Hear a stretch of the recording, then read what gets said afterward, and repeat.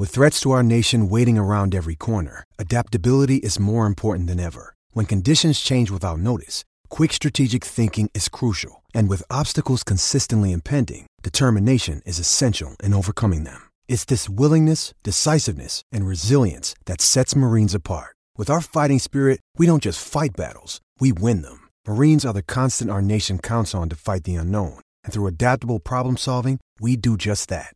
Learn more at marines.com. Now, this time next week on SENZ, At the Oche will return. That's right, myself and Ben Robb will be back to talk all things darts. And boy, there is plenty to break down. Since the last show, we've had the World Champs, which was won by Michael Smith. We've had the Bahrain Darts Masters, also won by Smith. This weekend we have, I don't even know what it's called. It's in Copenhagen, I think. So they got that Darts Masters. And just also finishing today, we had Q School, where over 800 players battled it out for 27 spots on the Pro Tour. As there has been lots, I thought I would get my co-host on the line for a little chat about some of these points. He joins us now. Ben Robb, mate, how are you? Yeah, mate, good to be back. Happy New Year, Benny. Yeah, same to you, mate. And just so you know, we're on at 8 o'clock next week, okay? 8 o'clock. Mate, we're in prime time, mate. We must be doing something right. Yeah, or there's live sport on after us and they've had to move the show, one of the two. We've actually had a text, mate, come through from this guy, Glenn, and he said, this is my perfect 9 data. He said 3 triple 20s, 3 triple 19s, and 3 bullseyes. Have you ever seen that before? Nah, that's got to be... If you do that on TV, I mean, you'll go down as a legend of the game. I mean, it'd be tough to beat that game in the final. That was something special there. Yeah, I will touch on that very shortly, but I have been trying to ask you, since that World Champs final, of course, the global interest in darts has gone off. I've been trying to get Michael Smith for an interview, but because there's so many media outlets in the US wanting to talk to him, I've literally been shunted to the side. So I'm very curious to know, have you actually been stopped in the streets by any darts people since then and gone oh my God, you're that dart player? Nah, not at all. I've had a few people tell me that my face was on the front of Sky Go when they were logging in, so that was pretty cool. Just for semi-professional dart player, man, that's pretty something cool for me. Oh, I try walking around with your top on sometimes to see if anyone asks me if I'm you. I heard that's my dart shirt you're talking about, Benny. Yeah, I know, but I'm very curious if people say, are you Ben Robb? I'm like, well, I am Ben. But, mate, we just touched on the international reaction to that 9 data. The social media went bonkers, and the clip has been shown all around the world. I've said Michael Smith has been on multiple US outlets. I saw the guys at NBA on TNT having a go at darts, playing the clip. It's absolutely gone bonkers. But how good was that for the sport?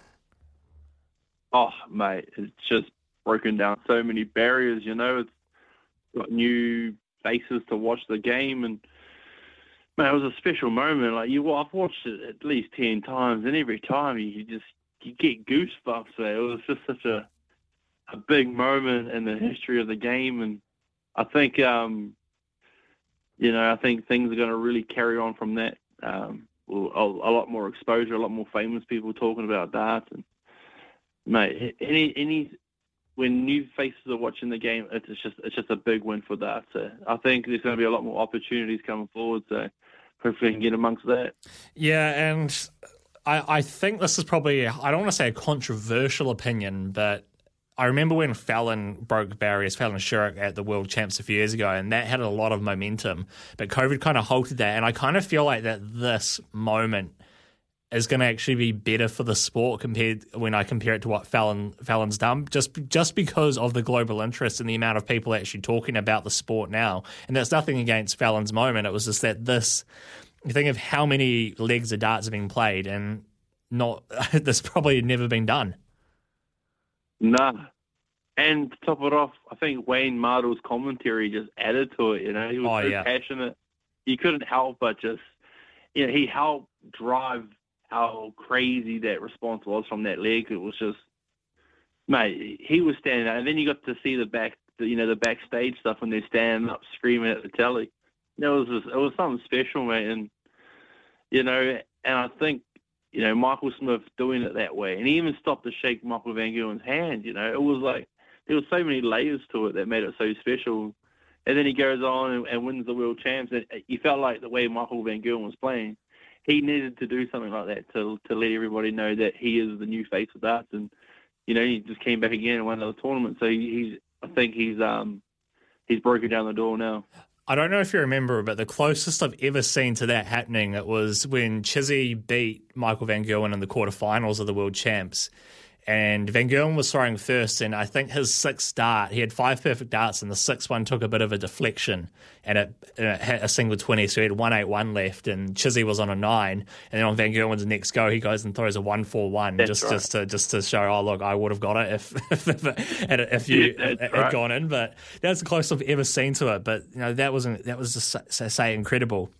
But, mate, I just wanted to quickly ask you about your performance at the World Champs. You were first up on stage. It didn't go to plan, but you've had about a month now to kind of reflect on it. How are you feeling? What are your takeaways from that performance?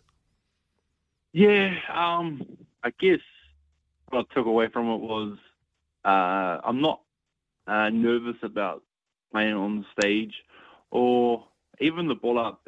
In the past, just the ball up backstage was quite nerve-wracking, and it wasn't like a comfortable feeling, but after the World Series and the World Champs and the World Cup last year, I just feel more comfortable in the room. I had a lot of chances. I had some finishes that I was hitting last year, in the DPNZ Tour and New Zealand Dart Council, but they just didn't seem to go in at that time. And definitely a hard pill to swallow. I really wanted to win that game, and of course, Mickey had the best game he's ever played at the World Champs against me. So. Yeah, it was hard to take, mate, but lots of positives. I feel my mindset's strong on the stage. And just build from that, because I think that's half the battle, is just feeling comfortable up there. And being the first game, the crowd was crazy loud, and it was super cold too, which people don't really notice on TV, but the room hadn't been warmed up in like 2 weeks. So when I was in there, it was like freezing, and I was trying to keep my hands warm on the stage, and just little things that just kind of didn't go my way that, when you look back, you wish they did. But, mate, I'm getting better, and I'm running with professional dart players. I'm having chances against, the world's best, and it's a lot I can take away from that. Yeah, I know they didn't really mention the cold during your game, but in the game after, which was Keane Barry and Grant Sampson, they were it was almost like they were using it as an excuse for why Keane Barry wasn't playing so well. So it was quite interesting to hear that. But you were touching on your doubling as well, and I think I watched your game back, and it was like double 16 wasn't really your friend. No, and I love double 16, and and that the Motor Super Series beforehand, like I was hitting big scores, and then I was getting away with leagues towards the end and dropping my numbers down, but. I pride myself on, 1 or 2 darts, and, you can't be trying to hit doubles and 4 darts, because in that professional level, you're just not going to get it. And Mickey punished every time I missed, and, even that last league, I had a 110 chance, I think, and just had too much pressure on that double 18. But, I mean, bro, I'm a part-time dart player. I have a full-time job, and I still put up a performance that, if a few things went different, I could have beat, a professional dart player. So, mate, I'm happy. Oh yeah, totally, mate. And I think I told you about Wayne Mardle's comments after the game, where he lots of these guys over there, man, are really endorsing you and really believe you have the skill to take it to the next level, which is part of the reason why I wanted to have this chat tonight, because there's been so much going on, and we probably won't be able to cover it all next week within just an hour. But you touched on the Motor Series before, and the quite interesting thing from the Q School just gone, the 3 of the 4 winners from the UK Q School, because they do one in England and one in Germany, but the 3 of the first 4 winners in the UK one were actually regular players on the Motor Super Series last year. And you took part in it just before the World Champs, had a few of the guys that played in your group also play in the Q School. One of them actually made it, Dylan Slevin, who I think you beat a couple of times, and Prakash Jiwa, who you beat as well. And, a guy like Jiwa who's not far off, and you're actually showing that ability, playing these guys and able to beat them. And lots of it just comes down to a bit of luck. You literally just need that little little bit of luck to go your way sometimes, and that playing that high-quality level of darts will really serve you in good stead. Oh, 100%, mate. And, and Moda said after I played, even though I didn't win, they said, whenever I'm back on that side of the world, they'd love to have me back and build on what I started there. I was the only guy to, apart from Adam Atkinson on the last day, but, I beat Raymond Smith, who won it. I beat him twice and missed darts to beat him all 3 times. So, lots of positives, bro. Like, I feel like my game's getting more tighter. My averages are getting more consistent above the 90. A bad game is a low 90s now, which is positive, but I just really need to work on the little things. And, it is hard in New Zealand compared when those boys over there are just getting that high quality. But, I just got to do the best of what I have and try and raise the bar this year and, hopefully get back at the World Series and show what I can do. Yeah, mate. I just wanted to quickly ask about Q School as well. I said just before, I think there was actually 850 players across the two in Germany and the UK. And as someone that's done Q School before, can you just explain how hard it actually is? Because lots of the guys who are now at the top, they've said that, look, the hardest part is actually getting your tour card. When you're on the tour, it's easy. It's the pressure of having to get your tour card is actually the hardest part. Yeah, so many high quality players, and you say 850 players, probably 500 in England, and you're all scrapping for practice boards, and it can be quite difficult preparing.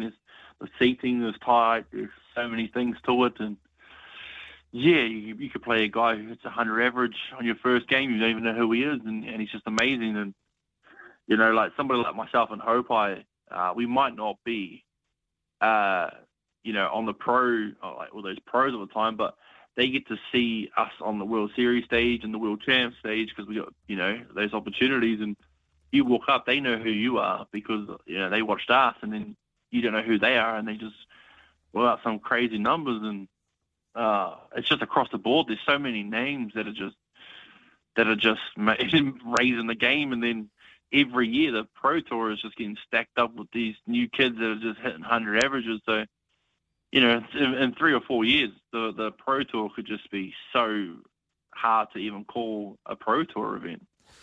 Exactly. And look, mate, I've seen online a couple of people have kind of thrown out some different ideas for Q School, and I was kind of curious to get your thoughts on them and whether it would actually be beneficial for darts. So I think 9 of the top 12 last year from the Challenge Tour now have a tour card from either winning it on the Challenge Tour, which is essentially, for those that don't know, Challenge Tour is like the second tier behind the main tour. And if you're doing well on the Challenge Tour when one of the guys on the Pro Tour withdraws, you will get that first call-up opportunity. So it's kind of cool how that works. But some of the ideas I've seen thrown out is essentially you give fewer spots for the Q School, and essentially you make the Challenge Tour a bit more of a pathway into the tour, but you still keep your Q School. But one of the ideas thrown out was essentially, let's say for argument's sake, you have 30 tour card spots. You allocate one for the winner of the PDC Asia Tour, one for like the North American Tour, and one for like the Oceanic Tour. If that was to ever come to fruition, do you think that would be a good idea?